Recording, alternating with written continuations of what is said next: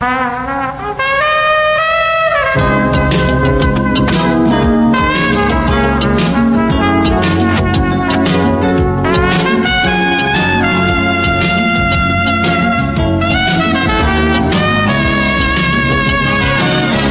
to PI's Declassified, an inside look at the world of private investigators. Your host is Francie Kaler, a noted private investigator. Francie and her guests take you behind the scenes and into the genuine, sometimes gritty business of investigation. You'll hear stories from the trenches with plenty of surprises. Here's your host, Francie Kaler. Good morning. So first of all, I have to shout out to the investigators in Colorado, the Professional Private Investigators Association of Colorado, for their fantastic conference last week in beautiful Breckenridge, Breckenridge, Colorado. It was a fabulous conference, great speakers. The conference team was outstanding. The hotel was unbelievable. It was just a great conference. So I just want to congratulate Colorado and PPIC for that wonderful time last weekend. And don't forget, Focus on Your Education, the 2018 New York Investigators Conference, November 8th through 11th. If you don't know about it, or if you haven't logged on to the website, just Google 2018 New York Investigators Conference and it'll pop right up and you can check it out. All the speakers are listed. You can register there. It's downtown Manhattan. It's going to be a great week. So do that, because this is a venue you can't miss. So today I'm really pleased to introduce you to Dina Klauer. Am I pronouncing your name right, Dina? Claywar is pronounced Claywar, like there's a Y. But there's supposed to be a Y there and there's not, right? Correct. Okay, it's great Dina to be with you, Francie. Thanks for having me. Oh, absolutely. So Dina is... we've never had a person with your specialty on the show before. Well, not a little bit, but not totally. A medico-legal death investigator. I believe I had Dean Beers, who delves in that area, and I had Don Johnson that delves in that area. But your entire background looks like it was involved in all kinds of forensics. So tell us a little bit about your experience, Dina, because it's fascinating, I think. Okay, so I guess it's still an unsolved mystery as to why I was born with the investigative gene that I was born with. I started out as a child kind of with this strange fascination with shows like Quincy and Emergency, and used to ride around on my big wheel, with a fireman's hat on, and ask my parents questions about what would happen in certain situations if a police officer pulled you over, and so on and so forth. Anyway, I ended up in high school at an internship in the DA's office, and I did. I worked. There was a guy there who kind of took me under his wing and was really doing some cutting-edge forensic techniques for the time. And I really was, I got hooked. And I went, unlike a lot of my classmates who went straight to college, I went straight to the police academy. And I was out on the streets of North Philadelphia at about 19 years of age, where I experienced my first homicide scene. A guy who actually died in my arms, and later I was transferred to the Bureau of Narcotics Investigation, where I worked there for several years. I left law enforcement and went to pursue my education. Back then, there was no such thing as online education. And moved out west, got an undergrad degree in biology, specialized in anatomy and physiology, and then did some graduate work and worked in some research labs out in Colorado, and then came back and pursued a graduate degree in forensic medicine, kind of combined all of my investigative and science background into forensic medicine. I became an adjunct professor and was teaching in the field of forensics, and then got a job for the state of Delaware as a forensic investigator and spent the next 6 years dealing with about 10 to 15 decedents a day in investigations. After I left there, I started my own business doing forensic consulting and different forms of investigation. Interesting. Now, you have several initials following your name. What do they stand for besides your master's in forensic science? LPI is licensed private investigator, and VSM is VDOC Society member. Oh, VDOC Society, yeah. And so you actually are, when you're teaching as an adjunct, you're teaching at a school that's a member of the VDOC Society. Am I understanding that correctly? The VDOC Society is an organization out of Philadelphia that has all kinds of fabulous experts that meet once a month and review cold cases and these experts are from all different disciplines. They pick a case each month and they fly the people who are presenting this case in, and then we do casework on that. So it's not associated with a college or university. Well, that sounds fascinating. Now, we should say that VDOC was considered the very first private investigator in the world. He's identified as that person. He was from France, wasn't he? I believe so, yeah. Yeah, okay. So tell me, Dina, what does a medico-legal death investigator do that's different than, say, a homicide investigator or a private investigator that does criminal cases? What do you do? So what I did for the government, most medico-legal death investigators, which, again, I mean, there's probably 20 different names for medico-legal death investigator that kind of mean the same thing. In some jurisdictions, they're called forensic investigators, like I was called in Delaware. They're called deputy coroners. There's a whole bunch of different terms that, like I said, kind of mean the same thing, which my article goes into discussing why that's a kind of. So it's really, as the word entails, it's really combining, medical and legal knowledge. And the purpose is to determine cause and manner of death of a decedent. So when I worked for government agencies, we screened the calls, we determined jurisdiction. We determined if it was a case that fell under the jurisdiction, usually something other than a natural death. And then we would go to the scene, do the normal scene functions of photographing and preserving evidence and interviewing police and families and collecting evidence.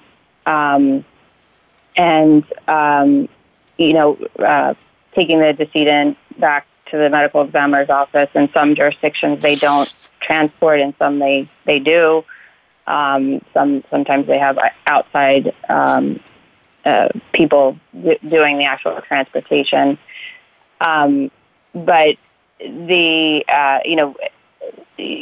when you go back, there's all kinds of logging in of evidence and things like that. And then there's, even after the autopsy, if an autopsy is going to be performed, there's a whole bunch of investigative functions that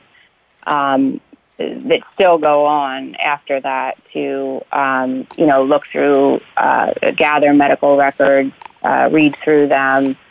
And all of this information is being communicated to the chief medical examiner, coroner, whomever it is in that jurisdiction, to help to determine the cause and manner of death. Obviously, we also need to identify the decedent. That's a that's a big one.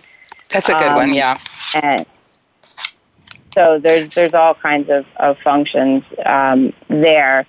In the private sector, obviously it's a little different because you're not responding to scenes and things like that. It's more of a after-the-fact assessment of whether the case was handled correctly. So let me back up a second. What's the difference, Dina, between a coroner and a medical examiner? Coroners are elected officials, where medical examiners are appointed. Coroners do not necessarily have to be physicians nor board-certified forensic pathologists. In fact, I've seen some instances where they are neither. And unfortunately, that is still going on in our country. But having said that, there are some very qualified, educated, competent coroners as well. But it is more of a historical kind of system, whereas the medical examiner system I would consider more of a contemporary system, because they are physicians and they are often board-certified forensic pathologists. So a medical examiner would always be a pathologist, but a coroner might not be. The medical examiners are always physicians, and usually they are board-certified forensic pathologists. Coroners don't necessarily have to be either. Okay. All right. So, when any of us who go to court and are involved in the legal system, or just sitting in court as a spectator, and we see a pathologist testify, is that person going to be a medical examiner, or maybe not? Yes and no. Not necessarily. Yes and no. Right. Sometimes, often in cases that are going through the judicial system, the medical examiner or coroner, or if they are the ones who perform the autopsy, are going to be the ones that are testifying. And then they may have, on the other side as well, other forensic pathologists or people of the like that are also testifying. They may not necessarily currently be medical examiners or coroners. They may be people that are in the private kind of sector. I see. Okay. So the duties of a medical examiner. So, am I understanding this correctly? You were an investigator for a medical examiner's office. Correct. Is that correct? Okay. And so I'm sorry, go ahead. Were you going to say something? That was all. Okay. So under the duties of a medical examiner, just looking at your article here, you mentioned determining jurisdiction. Of course, identifying the decedent might be really important. But do you also do the notification of next of kin and that kind of work? That's also another thing that falls in that maybe category. Maybe. Some jurisdictions are responsible for the notification of next of kin. In like my particular state medical examiner system that I worked in, we were not responsible for notification of next of kin, although sometimes that kind of happens by circumstance. But the law enforcement agencies were actually the ones responsible in my jurisdiction for the actual notifications. I see. Okay. Yeah, that's the way it is in our jurisdiction as well. Okay, and so, Yeah.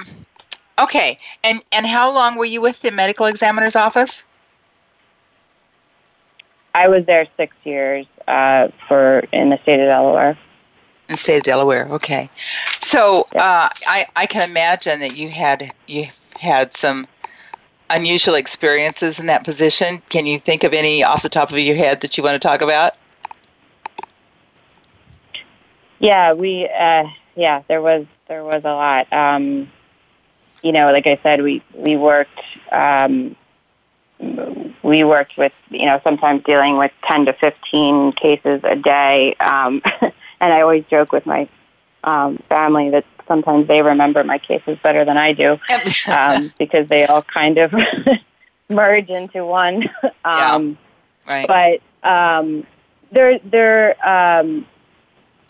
one of the reasons I think it's so important, what I talk about in my article about being, these people, the people who are doing these jobs, having some kind of standards for these jobs, national standards, it is because,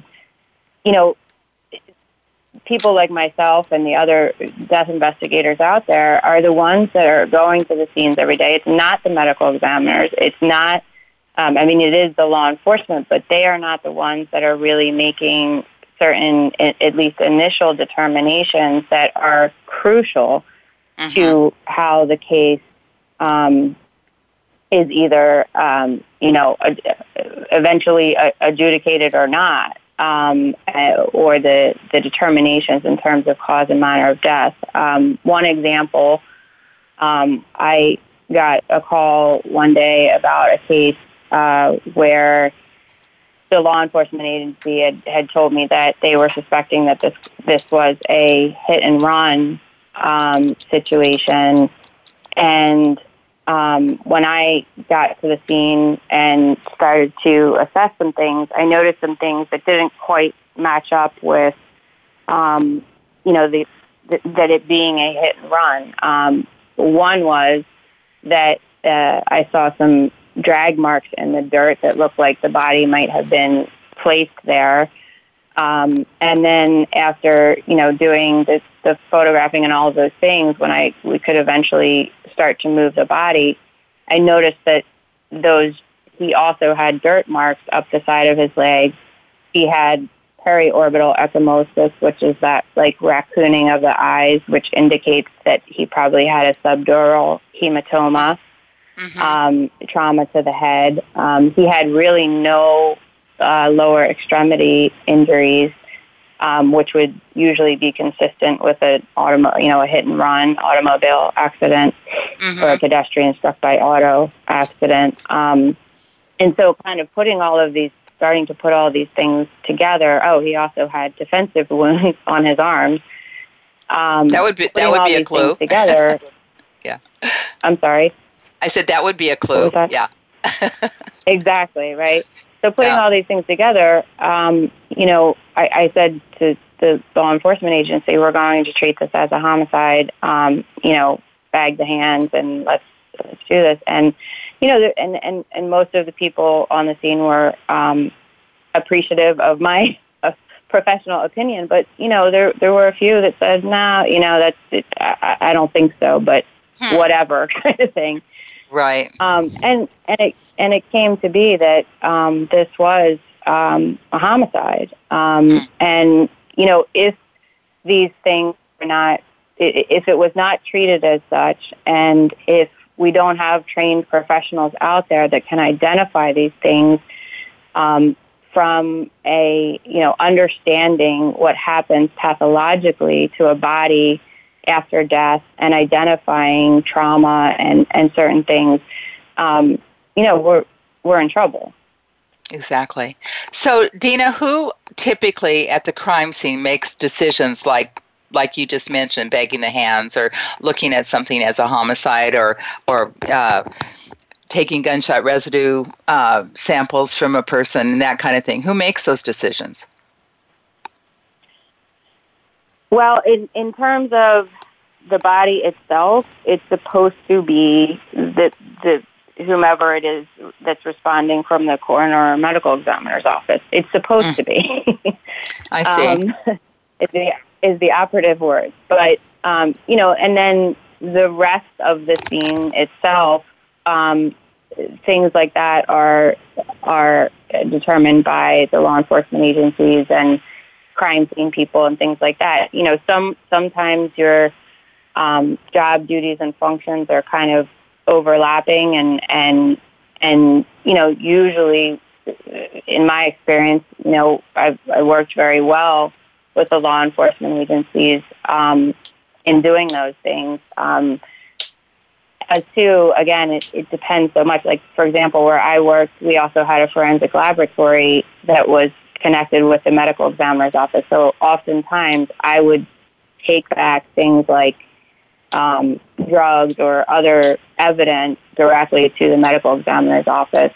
Of course, adhering to chain of custody issues and things like that. Other times, that's not what's done. You know, sometimes the law enforcement agencies themselves are the ones that are collecting and supporting the pieces of evidence such as that. I can certainly see there's a problem if those duties aren't clearly defined. If you, as a medical examiner, or working for the medical examiner's office, believes you're supposed to be doing one thing, and maybe whoever is in charge of the crime scene thinks something else can happen, I can see there could be some conflicts. Yeah, absolutely. It happens, unfortunately, but you know, and again, I don't want to give the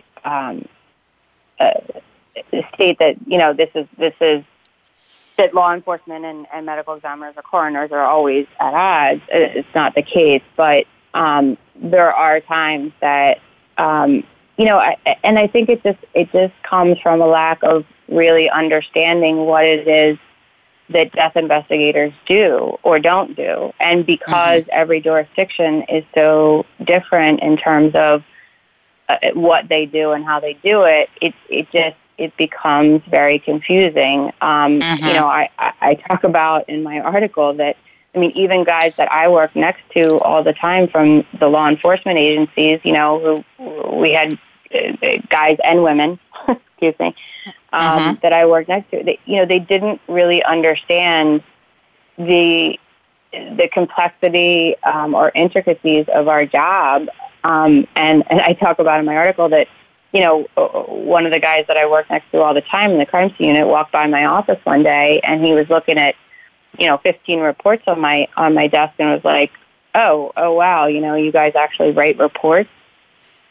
And I'm like, what do you mean? You know, and so, unfortunately, in a lot of jurisdictions, they, you know, we're kind of looked at as glorified body picker-uppers or body snatchers. I've heard that term as well. You know, where, you know, they just come in, get the body, you know, the police are doing their thing, and you know, we just basically are a transport system. Now, in some places that may be true, but from what I have seen, you know, often not. And even if it is true, they still need to understand, you know, how to preserve evidence, which the body is. Right.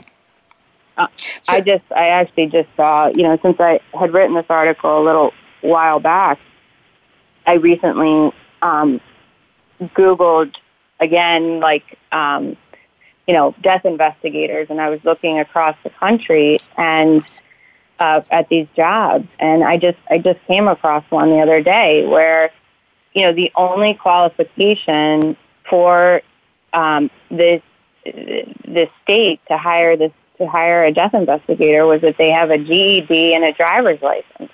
No way. Oh my goodness. I mean, and they were paying them $11 an hour. So, wow. This is tragic. That this is what we're doing to these cases and our loved ones, and not having really qualified, educated people at these scenes assessing these things. And one of the things you addressed, Dina, was the lack of standards, and it sounds like that's a problem really across the country. Absolutely. Every state, every county, everywhere is doing something slightly different. And even if there are some standards or qualifications, I just saw another job, and this is in one of the most affluent areas in this country, and they are paying death investigators $35,000 a year. They have all kinds of qualifications, but how do you get good people who are going to work for basically less than minimum wage? Right. So it's and I talk about creating some kind of national standards that every state and local jurisdiction has to adhere to. For sure, and I know you're a member of the American Board of Medico-Legal Death Investigators. Do they have any influence to get some laws passed? Because it would have to be done state by state, I guess. Well, I'm actually not a member anymore. Unfortunately, the ABMDI does not allow membership to people who are not currently employed by government agencies. Oh, really? Okay. I mentioned that I don't agree with that, because the unfortunate thing about that is that people that are independent medical legal death investigators, then they don't have to adhere to any standards. Mm-hmm. So that's a problem. That's a huge problem. Yeah. If they're not getting input from the private sector, that's a huge, huge problem. Correct. So, and, unfortunately, I'm sorry. Go ahead. Unfortunately, there were over the years some people in the private sector that did some things that were not appropriate, like investigators doing autopsies. That's not appropriate. Really? So there were some things that were done by people in the private sector, which I can understand. People within the government agencies or ABMDI or things like that, having some hesitation to want to allow people from kind of the private sector in and to have a voice. But again, I think, if you have certain types of standards and qualifications to allow people in or not in, then you solve that problem. Well, Dina, I understand from your article that you were contacted by the White House, the policy analyst for medical and forensic services at the White House, requesting a copy of the article you wrote. Did you ever hear from them? I did not. You had sent your article, and they never got back to you. Correct. That's discouraging. Yeah. Okay, so yes. If you were to define and decide on standards for this profession, what list would you give us? What list of requirements would you give us?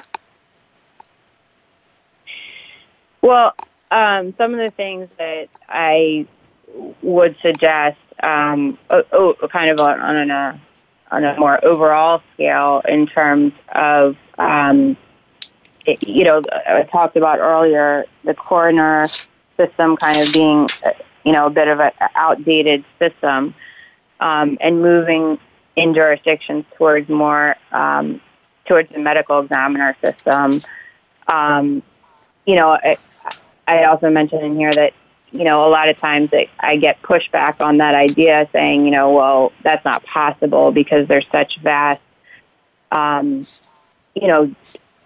jurisdictions that's not possible. But, look, the state of Delaware, where I worked for many years, had a state-run medical examiner system. Alaska has a state-run medical examiner system, and it works fairly well.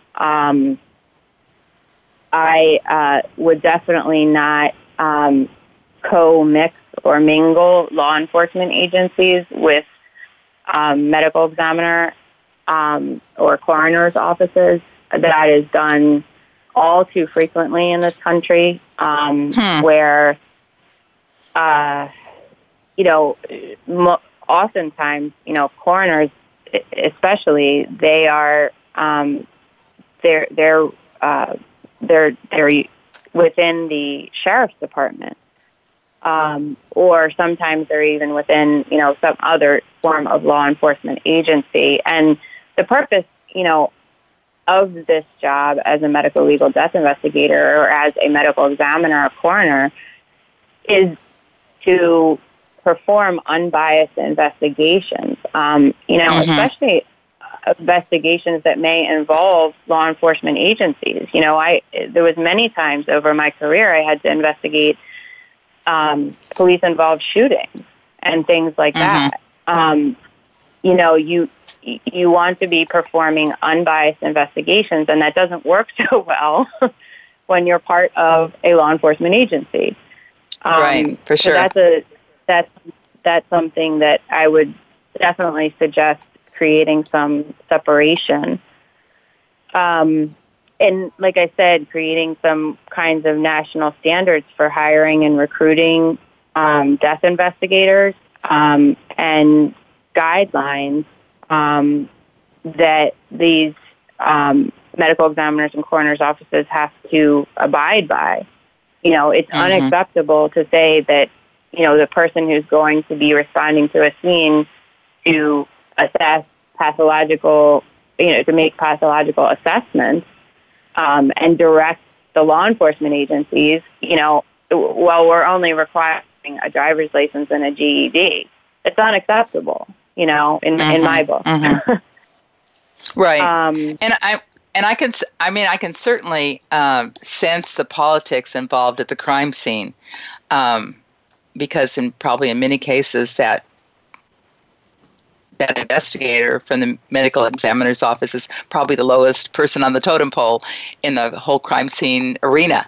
So I could see how their decisions maybe wouldn't be accepted very readily, if at all.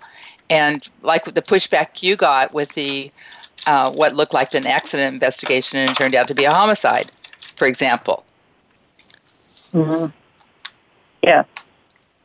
Yeah. It happens. And, and plus, I guess it doesn't need to be said that a lot of times there's egos involved. And, and absolutely. Yeah. That's and,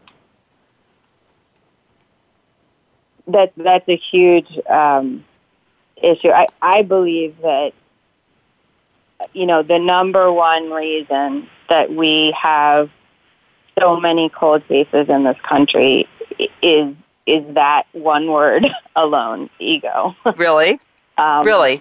And absolutely.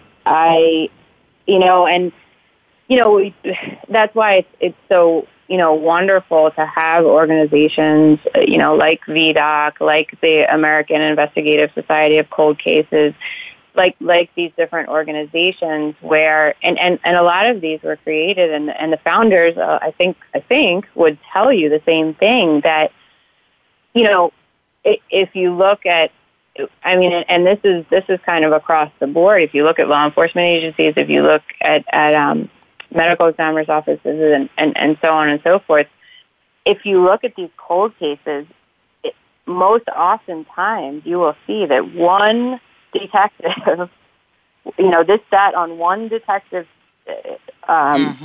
desk for, or in the filing cabinet for years and years and years. And, and when somebody else would say, hey, Joe, let me take a look at that. No. This is my case. Right. I got this. Right. And, so we need both inside government agencies and externally, we need, we need panels of people who are the experts in varied professions with varied backgrounds, and I do this with my own cases as well. I don't solve cases in a vacuum. I want other experts' opinions, and if I am not the one that has the most expertise in whatever area I'm investigating, I'm going to call that person that does. And that's how cases are solved, not in a vacuum. Absolutely. And you know what? I mean, we've all been there where we're working on something, we kind of get tunnel vision on what we think the theory of the case is. And I know this happens in law enforcement because I see it. And it takes, a fresh set of eyes sometimes, or different set of eyes to look at it and say, well, what about this little piece of information that wasn't followed up? And sometimes that's the key. There's that little piece of information.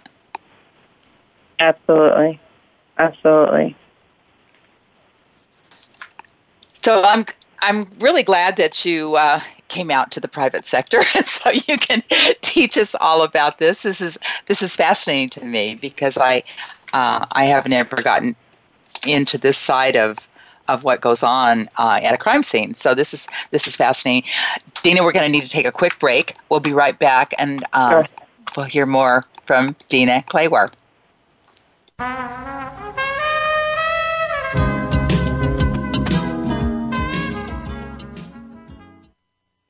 News, opinion, your voice counts. Call toll-free 1-866-472-5787. 1-866-472-5787. VoiceAmerica.com.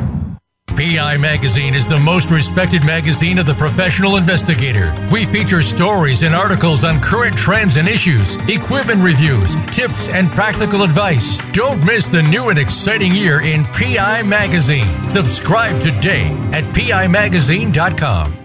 Need to hire a private investigator? Ask for their professional association affiliations. When an investigator asks Francie Kaler about associations, she says to first join a state trade association. Francie belongs to the California Association of Licensed Investigators, or CALI. It's the largest association of its kind in the world. CALI's main focus is networking, training, and legislative advocacy. If you need a detective in California, contact CALI at cali-pi.org or call 1-800-350-CALI.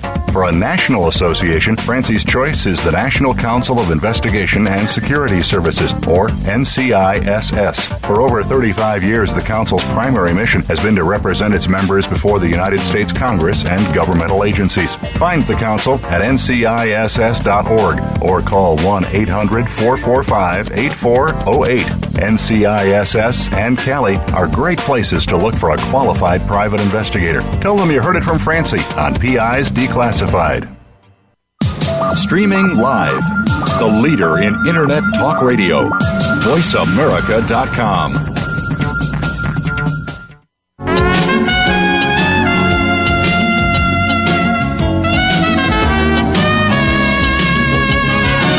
You're listening to PI's Declassified with Francie Kaler. You can call into the program. We'll take questions and comments at 1-866-472-5788.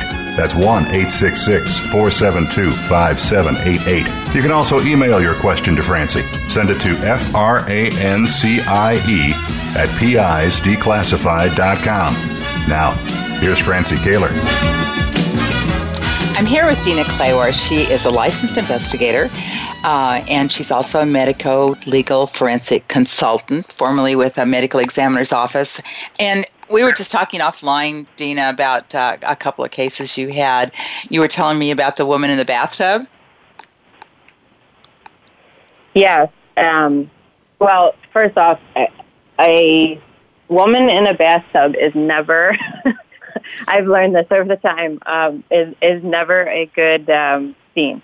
Right. You always want to treat that situation, and I knew this from this. I believe this was probably one of the first cases of a woman in a bathtub I had handled. But fortunately, again, because of my training, looking at pathologic assessment and things like that. And also, some of these things, I talk about having an innate instinct as an investigator on cases, and not that necessarily, not that you're going to testify to your instinct in court, but sometimes you just got a hunch about certain cases. And this case, there was an elderly woman dead in a bathtub, and she had all kinds of medical issues, which could have led to her being dead in a bathtub. But there was also some abnormal bruising and so on and so forth, and just through the interviewing process with both the police and myself, with potential suspect, it just, the stories just didn't seem to add up. And it ended up at autopsy, we found even much, much more injury that wasn't even visible at the scene. But again, if I didn't treat that situation as a potential homicide, if I didn't know what I was looking at, and help to guide the protection of evidence, both the evidence of the body and the rest of the house, that case may not have been solved. So it's just really important stuff. So in that case, who was the perpetrator? I can't get into that. Oh, is it not resolved? Is the case not resolved? I honestly don't know if the case is resolved, but I don't want to get into those details. Okay, that's fair. All right, and then you had another situation involving a fire. Let's talk about that one. Yeah, I had a case of fatal house fire, and the decedent at autopsy showed soot in his lungs, which would lead us to believe that he was breathing when the fire actually occurred. Was the fire arson? We weren't sure, obviously, at that time. Okay. It ended up that the fire marshal's office determined that it was started by a cigarette in his home. So it was not arson. But the big issue with this case was that we couldn't identify this guy, and we can't release a body that we can't identify. We could not obviously obtain fingerprints. He was burned beyond recognition. We couldn't identify him through visual identification because he was burned beyond recognition. We could not find dental records. So that brings us to DNA. And in this particular case, we went down the line from one child to the next. And when I say child, I'm talking about 50-year-old men. Okay.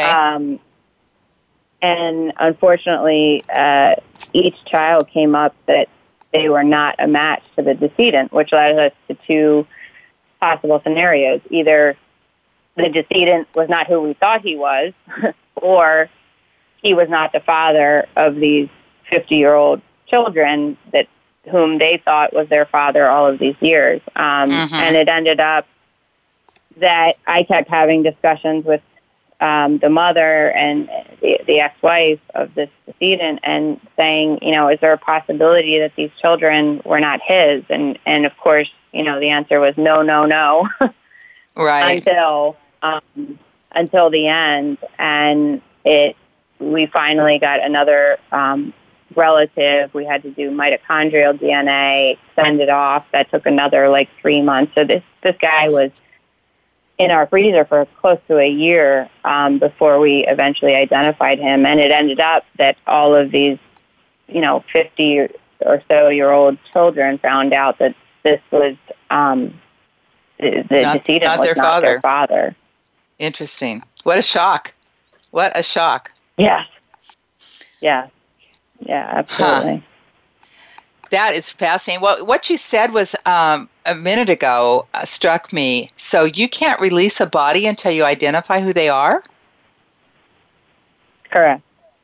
Yeah. So, I can think of maybe a lot of times there's a homeless person that dies on the street and there's no connection to anyone. So what do you do with that?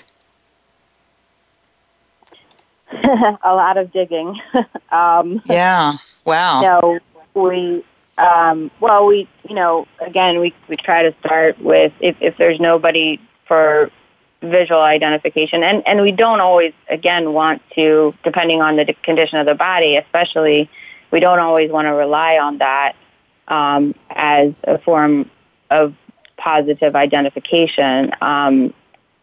So we can look at fingerprints. If they have fingerprints, we can try to run those through a system. We can try to, like I said, obtain some kind of dental records. Even if they're homeless, maybe sometimes they went through some kind of medical treatment. Unfortunately, a lot of homeless have been to the ER, right? Maybe they had some kind of implant or X-rays that we can do some kind of comparative studies. And eventually, we end up trying DNA, running that. If that doesn't work, then we're looking at, maybe putting them in some kind of database system like NamUs, for example. The National Association, I think it was the Missing and Unidentified. Right. And that system too, we can look. It's law enforcement and medical examiners can access that from one route, and families and other people can access it from another route. So you just keep going, and sometimes there has been situations where you end up having bodies for 20 years that have never been identified. We had a whole bunch of cases that we were working on, skeletal remains cases, that we probably had 20 different individuals over the years that we were trying to still identify through some of those ways. That's amazing. That's really amazing. So, Dina, if people wanted to contact you and possibly hire you or ask for your advice, how would they do that? The best way would be to go on my website. It's my last name, CLAWAR, investigation.com, and there's a way to email me directly on there, which is the way that people would get the quickest response. Okay, all right. And so today, do you work on criminal cases involving homicides? What are you doing? I am doing a lot of different things. I yes, I still do work on homicides. I work on cold cases through a lot of those different organizations I mentioned earlier. I work on all kinds of different criminal cases. From the guy who stole the beer out of the neighbor's refrigerator to, right. To medical malpractice cases that kind of delve more into the civil end of things. My business has kind of grown and taken some, I guess I would say unexpected turns, especially more into the civil end of things as well.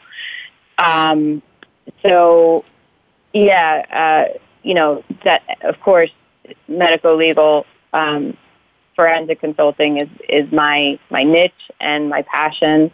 But I work all kinds of cases, even surveillance and domestic situations and all kinds of stuff like that as well.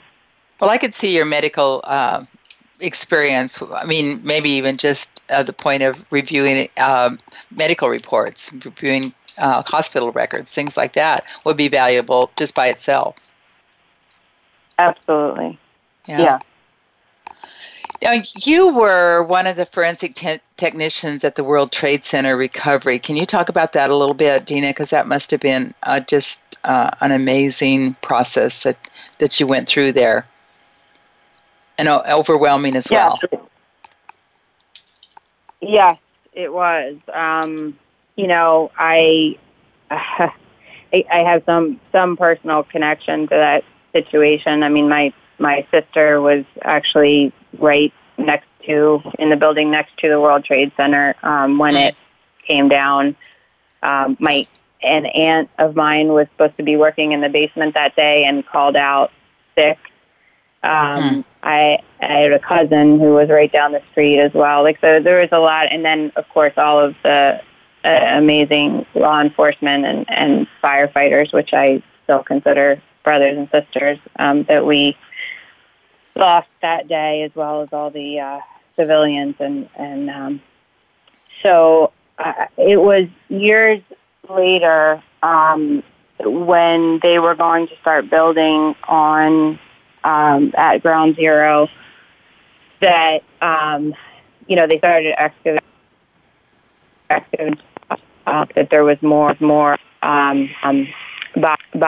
body parts, if you will, there, and things that still needed to be assessed. And so I was working with a crew of forensic anthropologists and students in Brooklyn, and basically they were taking, truckloads of material out of the Ground Zero and bringing it over to us, and we were, in Tyvek suits and masks and sifting through bucket by bucket of material to try to, continue to identify some remains of individuals or any other kind of forensic evidence that may be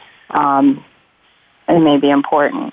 Mm-hmm. And how many years was that after 9/11 that you were doing that? Oh gosh, it was many years. I don't remember off the top of my head, but it was quite a few years after the original incident. Well, that must have been a fascinating process. But you know what, Dina, we're at the end of our hour, believe it or not. It's been really nice talking to you. I wish you well in your forensic career. I hope you are able to have more kinds of cases that apply to your specialty. So folks, thank you to PI Magazine, Jim Nanos and Nicole Cusinelli. If you are interested in Dina's article, it's in the September-October 2016 issue of PI Magazine, and it's called Death Investigations, Is There Room for Improvement? So thank you, Dina, so much. Tune in again next week, folks. You're welcome. as we declassify more real stories from real investigators like Dina. It's PI's Declassified. I'm Francie Kaler. Thanks so much for listening. You've been listening to PI's Declassified with your host, Francie Kaler. Tune in every Thursday at noon Eastern Time. That's 9 a.m. for you West Coast listeners. PI's Declassified explores stories of deceit, mystery, and detectives unraveling the truth. Every Thursday at noon Eastern, 9 a.m. Pacific Time here on the Voice America Variety Channel.